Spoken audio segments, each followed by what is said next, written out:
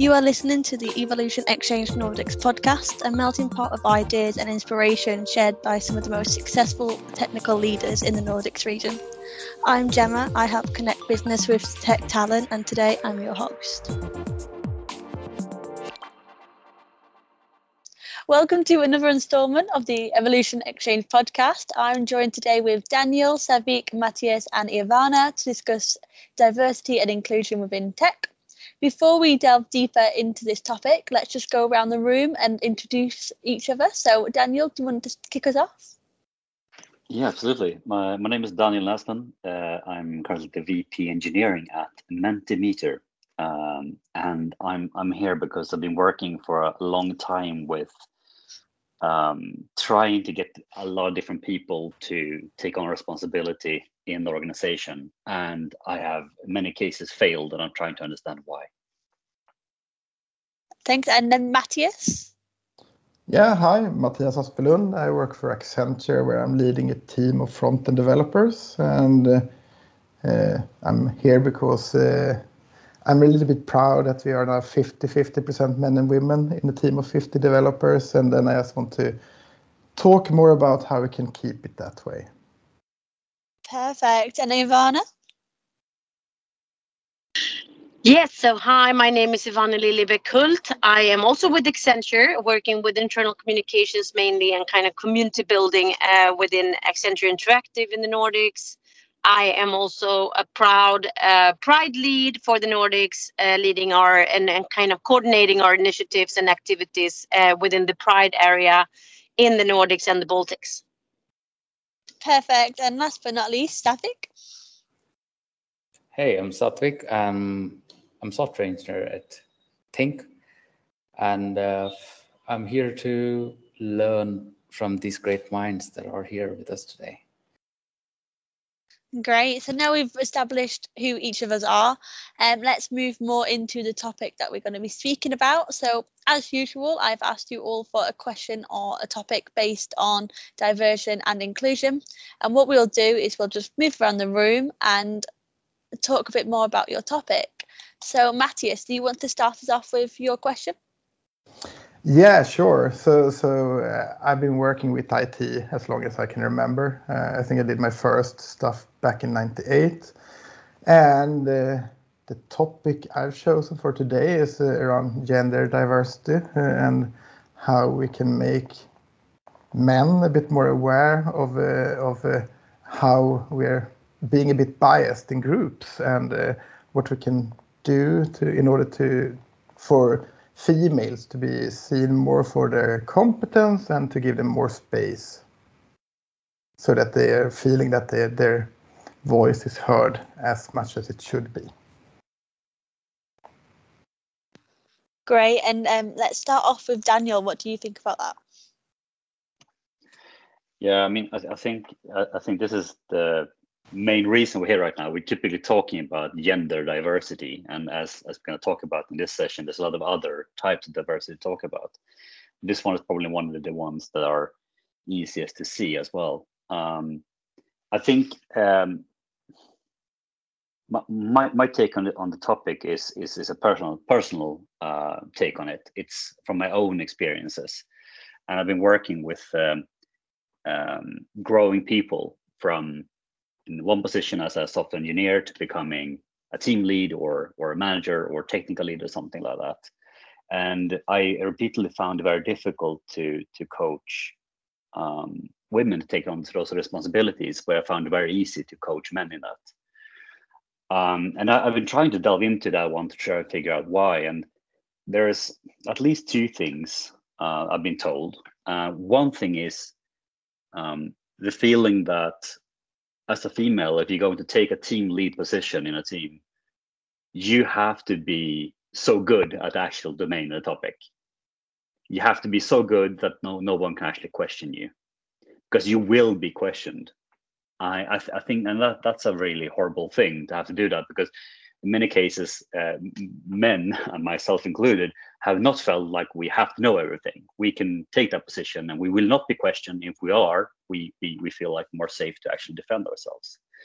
There's something there, I think, which needs to be looked into deeper. And that's definitely about the culture rather than something else.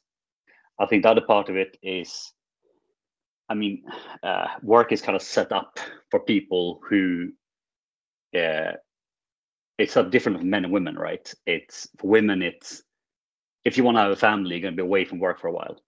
And most companies I've been in do not take this into account. That if you're away from work for a while, you will be very disconnected. And if you want to go in a career in a job, you have to be present for it. I think that sets also aside between men and women. It's much easier as a man to grow your career. I think we need to change our behavior around those topics. Great. And Ivana, you've got your hand up. What do you think about that? But I think, I mean, if we just start by, words that we use, and I think you said it so well, Daniel, that if you try to kind of groom or if you try to support someone into taking or coach someone, a female, to take on the responsibility to be a team leader or whatever, but you actually mentioned that you would encourage, or if you would coach a man to take on the role. And I think those are two different things. And I think that we actually, the problem is that we speak in those terms. So we're actually offering someone to take on more responsibility. We're offering a man to take on another role. And I mean, if I would be offered to take on another role, I would happily do so. But if someone would ask me, would you take on this responsibility? And it's like, okay, so more responsibility. I already am responsible for, I don't know, family, myself, and maybe other parts. But to take on a role is one thing. To take on more responsibility is something else. And I think that, unfortunately, we don't think about these things, but we actually do speak in these terms with male and female. And there is a difference in between those. I mean, I guess that everyone would take on a new role if they were offered, but not everyone would actually say yes to taking on more responsibility. And I think that, unfortunately, also female, we do assume more responsibility when we think, I mean, if we're kind of getting upgraded, we definitely link that naturally to taking on more responsibility. And I have to take that responsibility. As of a man would see that, I'm getting this new role, I can co-create with my team. And, you would actually, I think, see that as something that you do. It doesn't only depend on you, but I think female actually see it as something that they're a bit alone on. So maybe that's a bit of a difference in how we start discussing things. Great. And Daniel, you put your hand back up. Do you have a response? Yeah, no, I think you framed it so well there, Ivania. It's I when you said that, I remember these reactions when asking it the wrong way and getting the response like, what does it actually mean? And typically, what I'm asking is like, just you already have the responsibility. Here's the role, but keep talking about the responsibilities. I think that really hit home with me, realizing that I've been doing that for sure. So thank you for that. And Shafik, what do you think about all this? I would like to start with a question. I wanted to know if women asked other women, did the response of yes go up statistically and in terms of coaching as well? Was there a difference how women coach other women versus men coaching women? And I would think it would be different, because it's always reassuring when there is another person looking similar to you in a higher position saying like, hey, you can do this, come join me.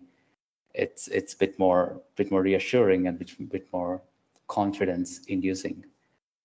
And that's all I have to say. Yeah, and one thing that we're discussing it quite a lot. I mean, I'm leading my team together with Susanne Strålfors, and sometimes it feels like we're quite naturally taking on. I mean, many of the women are more naturally coming to her with some types of problems, and some other types of help they might come to me. But one thing that we have discussed a lot is that a lot of times men might not be really aware of the consequences of what we're saying. I mean, we had an example the other week when a fairly senior person said something in a call that wasn't really bad, but it was kind of a joke on the topic, like that something that, oh, of course, everyone knows this. And Susanne's response was that, well, this might give 3 or 4 of the junior women bad self-confidence for 6 months, whereas the guys just don't think about it at all. So I think trying to get them more aware about how to talk to both genders in a better way, and how to make sure that we're not saying stuff that might have that kind of impact. But it's very hard to know if you're not aware of it, and I think that's the big problem. So I just want to learn, and like I know before we started this podcast, Gemma, you said that you have a really hard time telling people how you think, and sometimes that's something that we need to learn how to do that in a better way, right? Me as a leader, and just to be able to really understand what is the impact of the stuff that I'm saying, so I can avoid saying stupid things.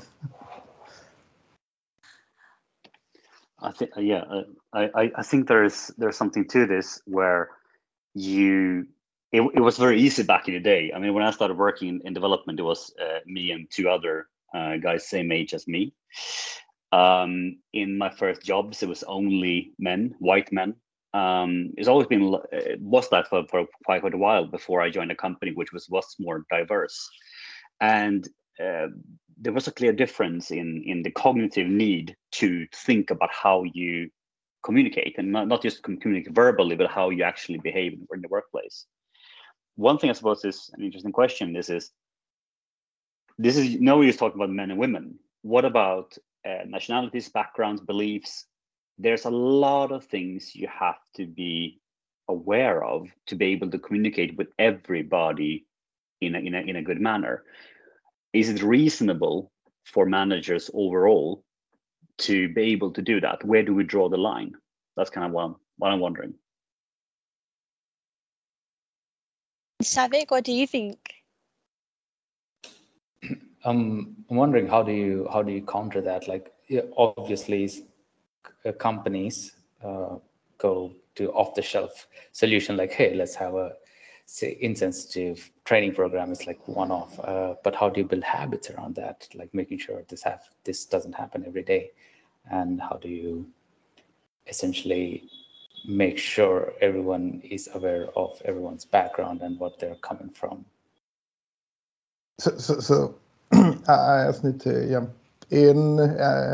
Taking a lot of space, being male, I'm used to doing that, of course. But the first one that you asked, Daniel, how long can we take it? What can we expect of managers? Well, I think it's reasonable to expect that a manager behaves in a way that everyone feels that they can bring their whole self to work, and nothing else is okay.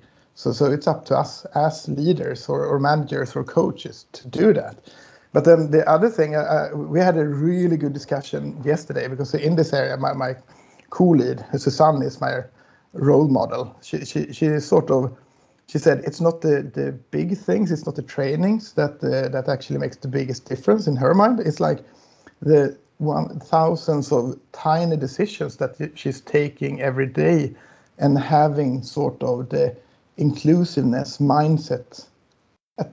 I mean, she's always thinking about that in every single decision. Like if we're putting someone out on a specific project, she thinks about the whole thing and how it will be perceived by the person, etc., no matter gender or country or something. So I really think that is like always having a solid ground on the base values. I mean, man has to have a code, as they say in The Wire. So yeah, I think something like that, so that you always can, when you take your decisions, you have those things that you always think about. Or what do you say, Ivania? Well, I think that, I think your question is totally like, it's a great question, Daniel, to say, can we expect everyone to know how to kind of decode everyone? Because that's really what it's about. No, is my response to that. It's totally impossible to decode everyone, but I do think that it's one's responsibility to either learn to kind of react in a reasonable manner to differences, because we are we are very similar, but we're also very different, of course. And I think that when it comes to that, if you kind of chart, and if you're loaded with, this kind of, there's so many different ways to value things. So if you know at least that I shouldn't value my perception of things higher than anyone else's percep or values, then I think it's a fairly good ground when it comes to how you're going to receive someone's message, how you're going to receive someone's opinions or identities or gender expression, or all of that, so that you're not responding with something that is kind of value loaded. So you're not going to put the other person in the position that they have to excuse themselves or explain themselves. But also, I think you have to it's your responsibility to also kind of build yourself up with a lot of humbleness. So eat your humble pills every morning, because if you're humble enough to say, I'm so sorry, I reacted totally wrong or in an unexpected way, even for me. I think if you're humble to actually admit your shortcomings, that's when you learn, and when you kind of develop into, that's when you level up, to kind of speak on tech terms. So that's when you level up, and you can actually learn something, you add something to your jar of experience, and then you move from there. So I mean, I've said things that definitely have been a bit wrong. I work a lot with LGBTQI topics. I'm not part of the community. My kind of way into the LGBTQI community is the fact that I have a daughter who's pretty much gender fluid or non-binary. She's not a boy, she's not a girl, she's born a girl, but no one really knows the way she's going to choose going forward. But I really don't care about it. However, I need to learn more about it. So, saying you go girl to a colleague who I experience as a girl, but she for me is a she, but they are just a human being. So it's having those kind of humble moments when you say, I'm so sorry if I said something wrong. What could I have done differently? How could I have expressed myself? And usually you actually get the good orientation and guidance from the person, so that you learn from that situation. So I think, no, you can never, you can never put that, I think, condition that everyone has to know exactly how to respond to someone else, but you can be humble enough, and you can at least just know about the fact that your values are not the only values. And maybe also to really build a culture where feedback is welcome, and not to react defensive on feedback, because I mean, when you get feedback, you need to be like super positive about it, right? And I think that is very hard to do at all times. I mean, it's on a nice summer day, it's super easy to be super humble and open to the feedback and learn.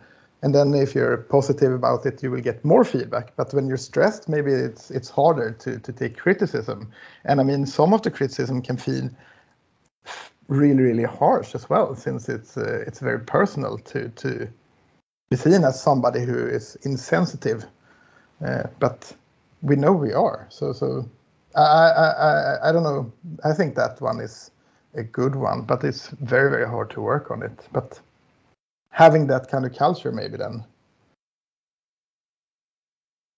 Yeah, I just wanna thank you both those answers, Matthias and Vanya. It's really I think you hit it right in the head, but when you said we have to really, really try to achieve that across the entire board, but it's also impossible.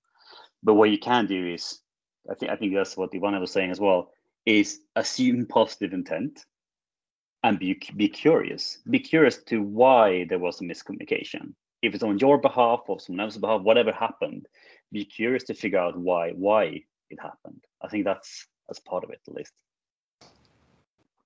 But the question is it impossible? I worked for a couple of years at Fjord, that is a design agency within Accenture, and they have this survey every year. Can I bring my whole self to work? And they usually get something like 95, 96%. And they're 50-50 men, women, and have something like 23 nationalities. So they have obviously done it. And I don't really know what it is, but it's apart from a clear understanding that you show each other respect and give each other space, and it's always okay to come with feedback. But I don't know. Maybe it's also that you're feeling pressure to write that you can bring your whole self to work in the survey. I think that's. I mean, I think we're talking about the same thing from two different perspectives as well. I mean, if a culture where people feel like they can be safe and be different, that is definitely achievable. As a manager, to be able to react to every possible way of communicating and taking information, that I think is we should aim for it, but it's really hard to get there. And if we expect that from managers, we're gonna have very few people becoming managers. But yeah, I agree with you 100% there. I mean, creating that culture, that's the key to it. Absolutely. Just to say, one thing I've started doing, so we do video calls all the time, and just to make sure that I'm being respectful and aware, is I always say they. I never say he or she anymore. I always just say they, because then you're never gonna really get it that wrong, because you're not gonna offend anyone, because you're making sure it's open to everybody. We actually had a discussion. Oh, sorry, I didn't raise my hand. But I'm just saying, Matthias and I was this morning in a workshop where we actually that was a topic that was brought up in regards to it should we all actually introduce ourselves with our pronouns, kind of to take off the load from those who really need to or want to, so that it's more natural if everyone does it. Then it's not as kind of pointing out who kind of needs to put their pronouns out there.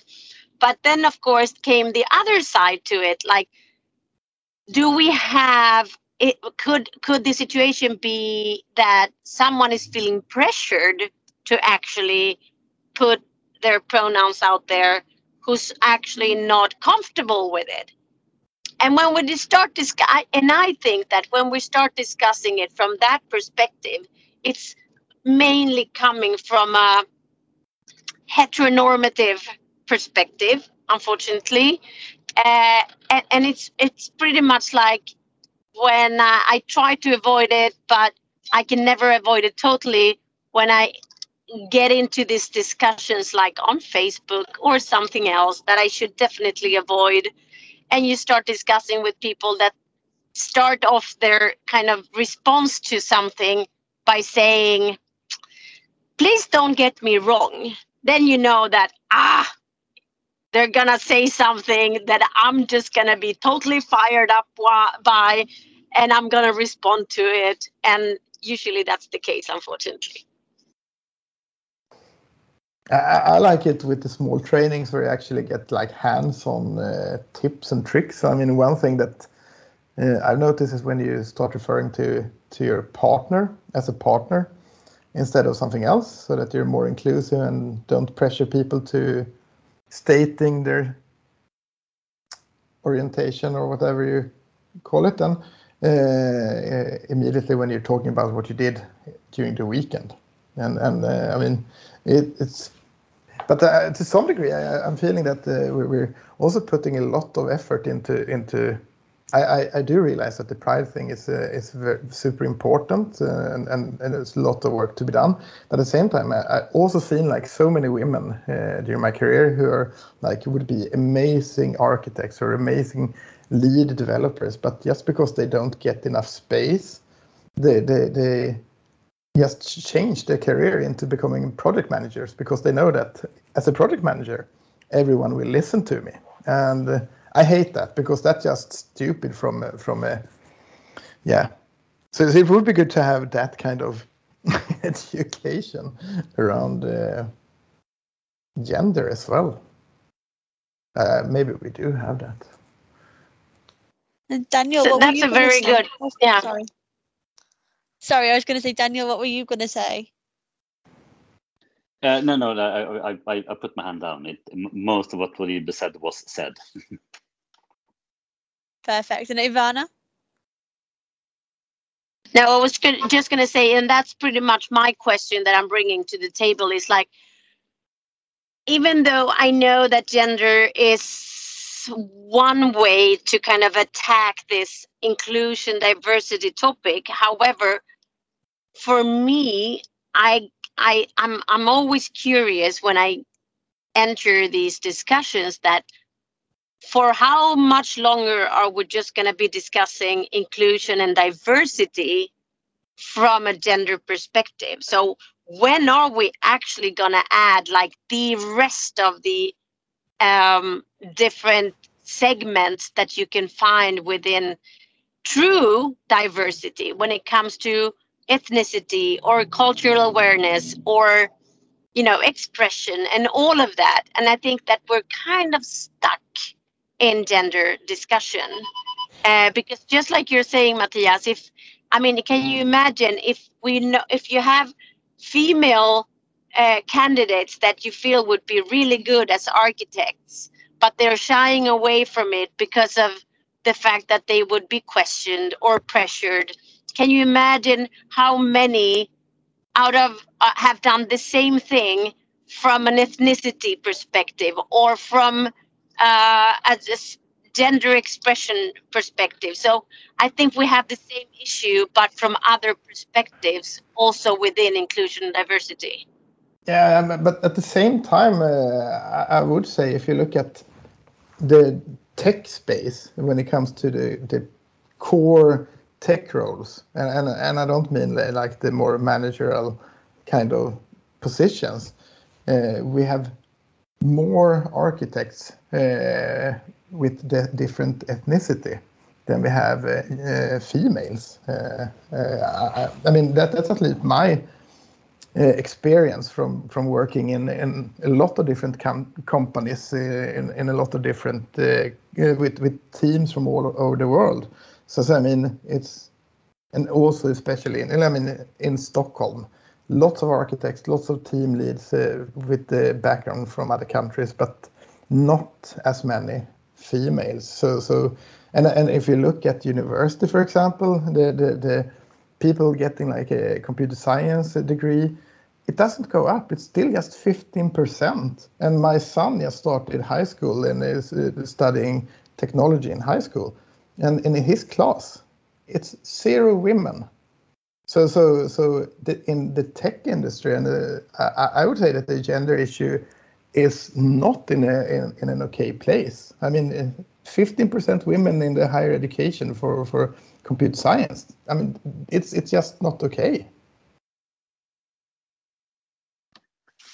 Yeah, I think there's I see the same problem, Matthias. I mean, if you look at the pool of people coming into the IT scene in Stockholm, for example, it is a huge shift towards men. There's a lot of men applying for jobs coming into it.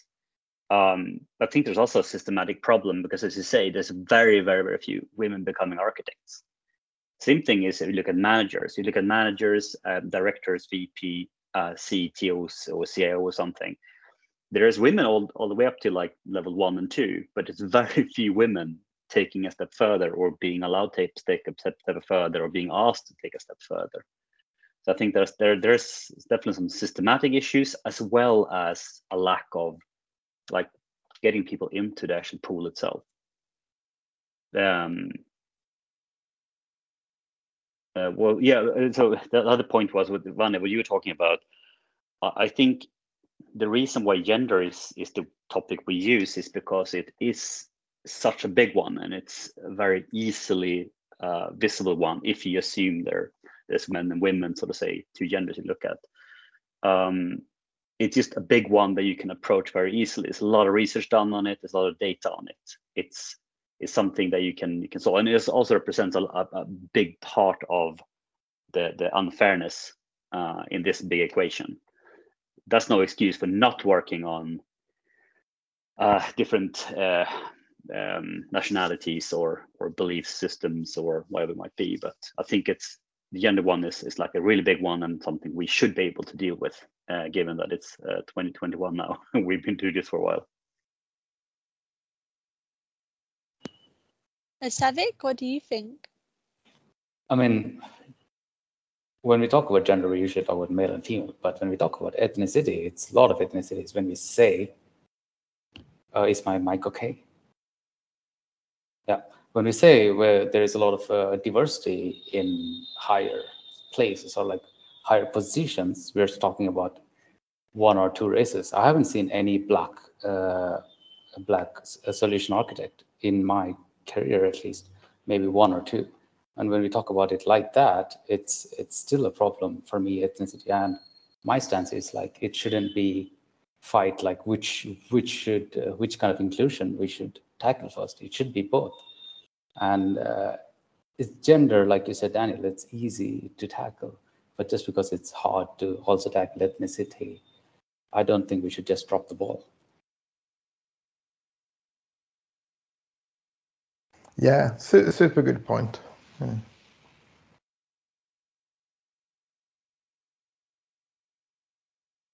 Yeah, I can just agree. So of course, I mean, the important thing here is to not see diversity as just being a gender issue. If we leave it like that, then we're not doing our job either. But I think if we work on some aspects, we will open the door for others as well. It will be easy and easy to work with us. It should be obvious to everybody by now that it doesn't matter which gender you have, where you come from, what you believe in. That should not affect your potential to do the job, especially not in something which is so new as IT industry is. So I agree completely. And Savik? Yeah, I mean, absolutely. At this point, we shouldn't really give opportunities based on like a race or gender or sexual orientation. Shouldn't limit people from getting opportunities, but also we should be aware that a lot of people, a lot of ethnicities doesn't have access to computers or internet as some other ethnicity did. So I personally would like to bring that into perspective when hiring, saying like, okay, this person did not have access to computers as much as the rest of my team did. So what kind of amazing things this person could do if they had equal opportunities, and providing that opportunity is something we should constantly think about.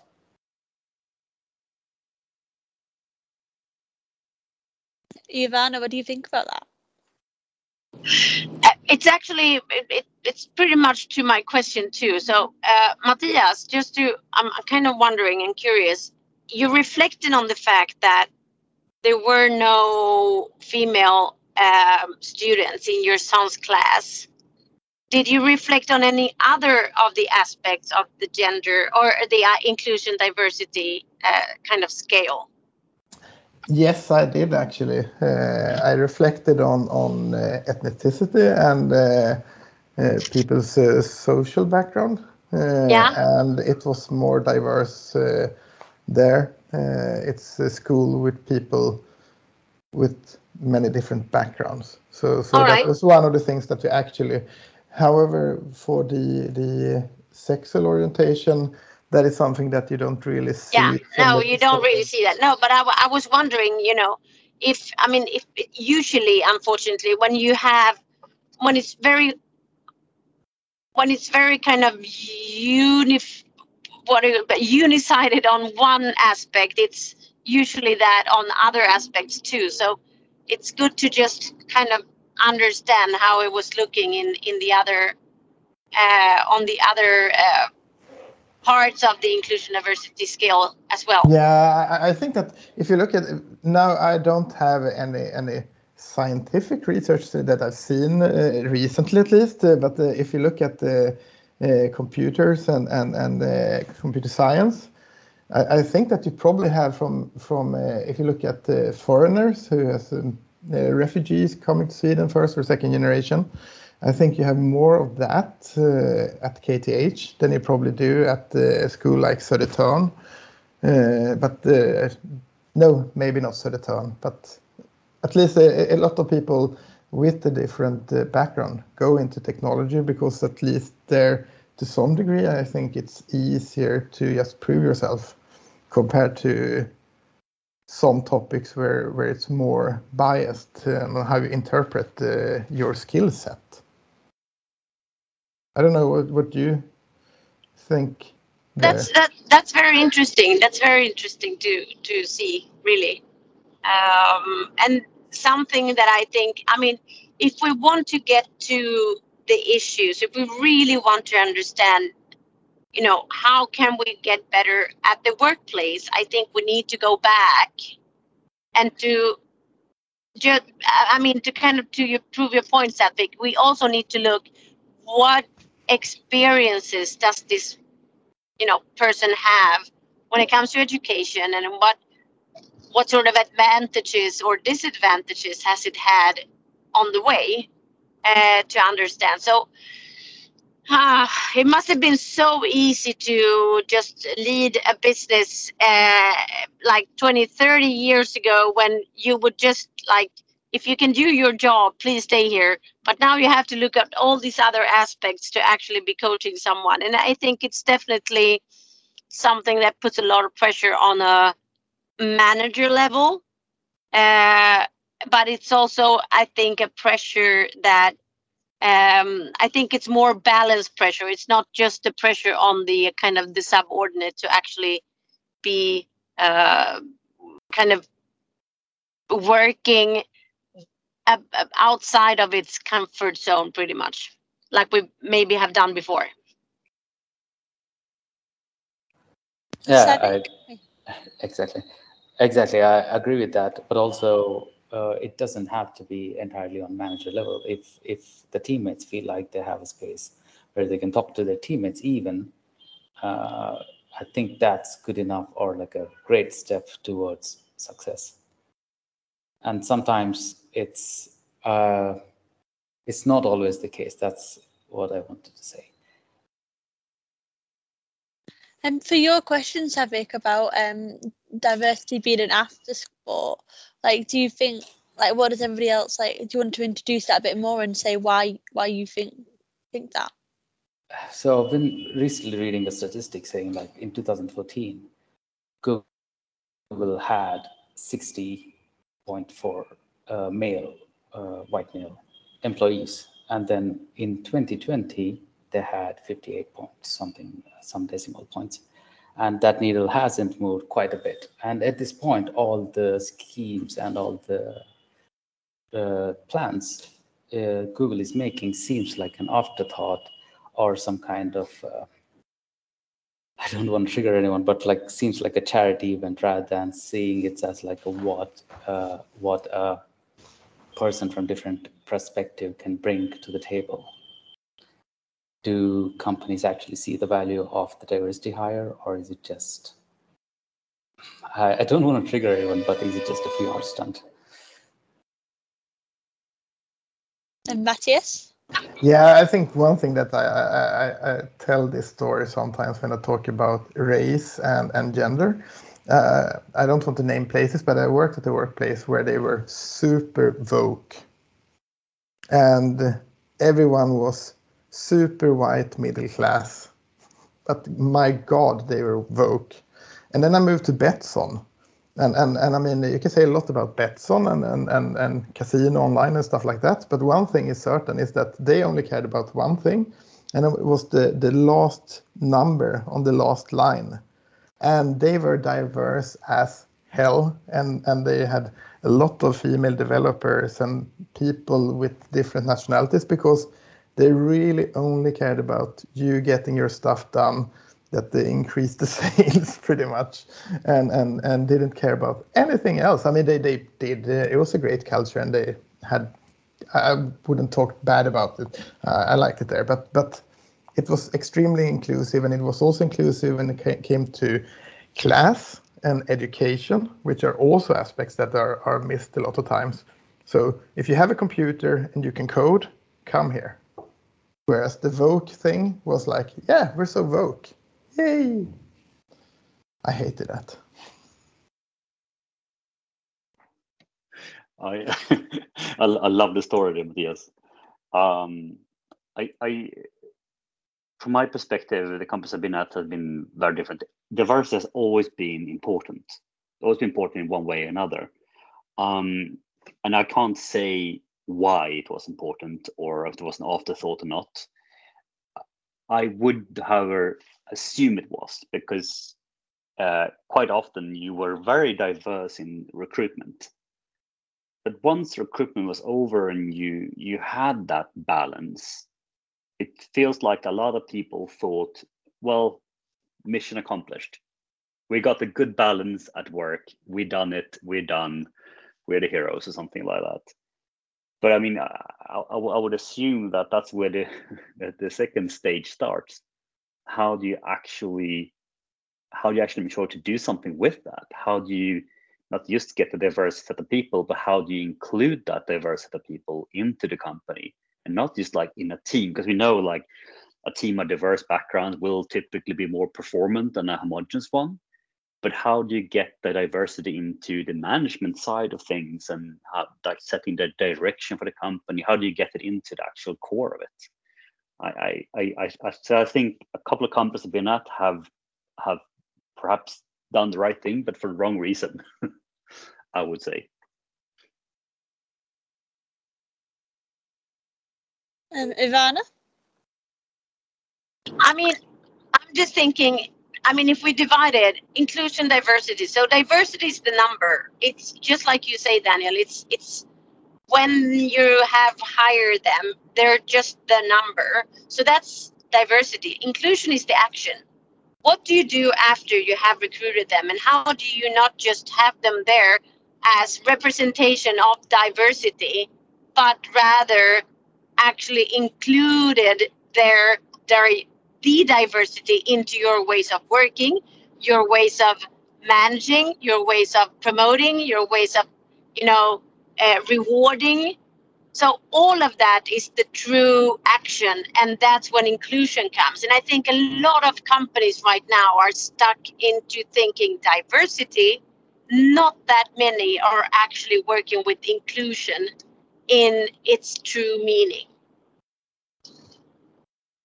So I think, yeah, I think that diversity might be something that we're working on. A lot of companies, inclusion is definitely something that has come as an afterthought for many. I mean, it's really valuable information. And Matthias, I loved your anecdote about work people being open about including people, but not in practice. It didn't really work out. And that's the point I wanted it to come across, because Daniel, as you said, when there were more diverse people, the team performance went up, skyrocketing. Does companies see that beforehand, or do they do it for numbers and then see it after?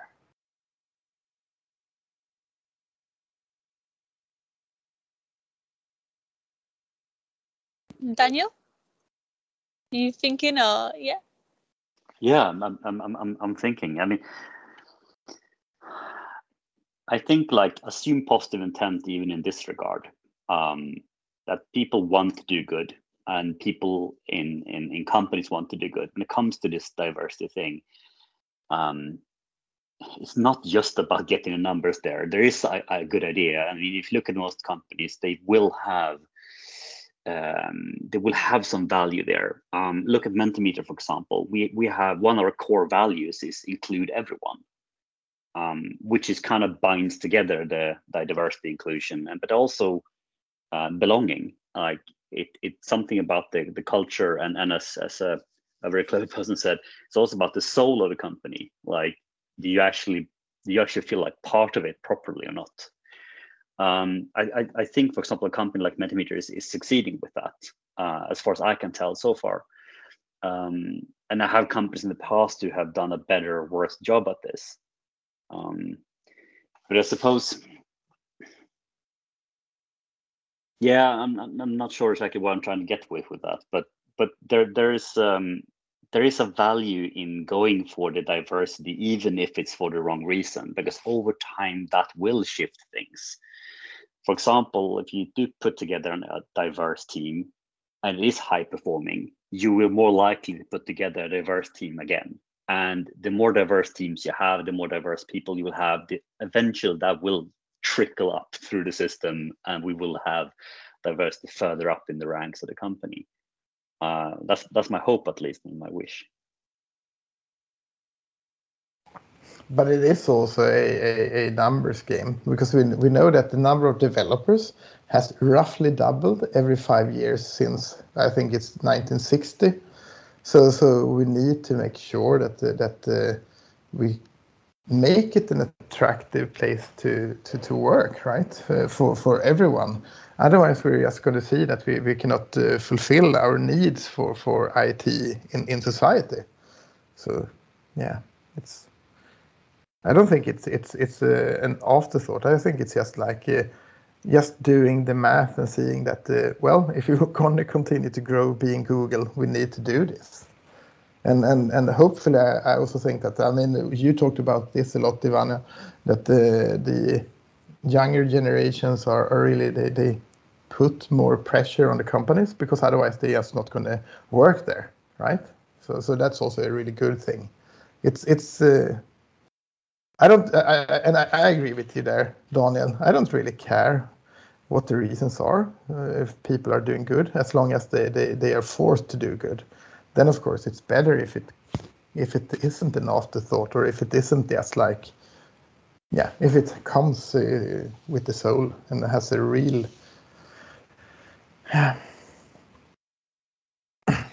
It doesn't even have to be about good or bad. It could be is not being in the know of what's the actually fundamental forces happening here, and what's going on. I'm not going to say ignorant, because that's a bit of a too hard word, but it's a complicated system we're working in, and it will arguably never be completely equal. But the goal is to get there. There was something you said there, Matthias, going back to an earlier conversation. 15% women in your son's class. There's a problem here, I think, which is kind of connecting to agile workways. We know that it's typically a good idea to have short iterations, because that means you can change direction of them. If we apply that to the school system, and we look at 3, 4, 5 year educations on top of whatever you've done already in school, it's really slow to change something fundamental in the school system, because those school plans are set long in advance, and they're long programs. So it will typically take a decade to change something fundamental in the school system. And I'm wondering about, for the IT industry, what role can the so-called boot camps play? I used to work for one 2 years back, and they could take people from an incredibly diverse background and different professions, countries, nationalities, genders, and push them through in a fairly effective way and right out into the workplace. That representation of diversity there is much greater than what's being produced by the school, I think. I don't have the data for it, but at least that's my Yeah, but it's yes. super interesting. And I mean, we have 2 women who has in our team who has done a boot camp at the not as like 20-year-olds or something, and I mean, so I think it's very true, and hopefully also for other minorities, but that I don't know.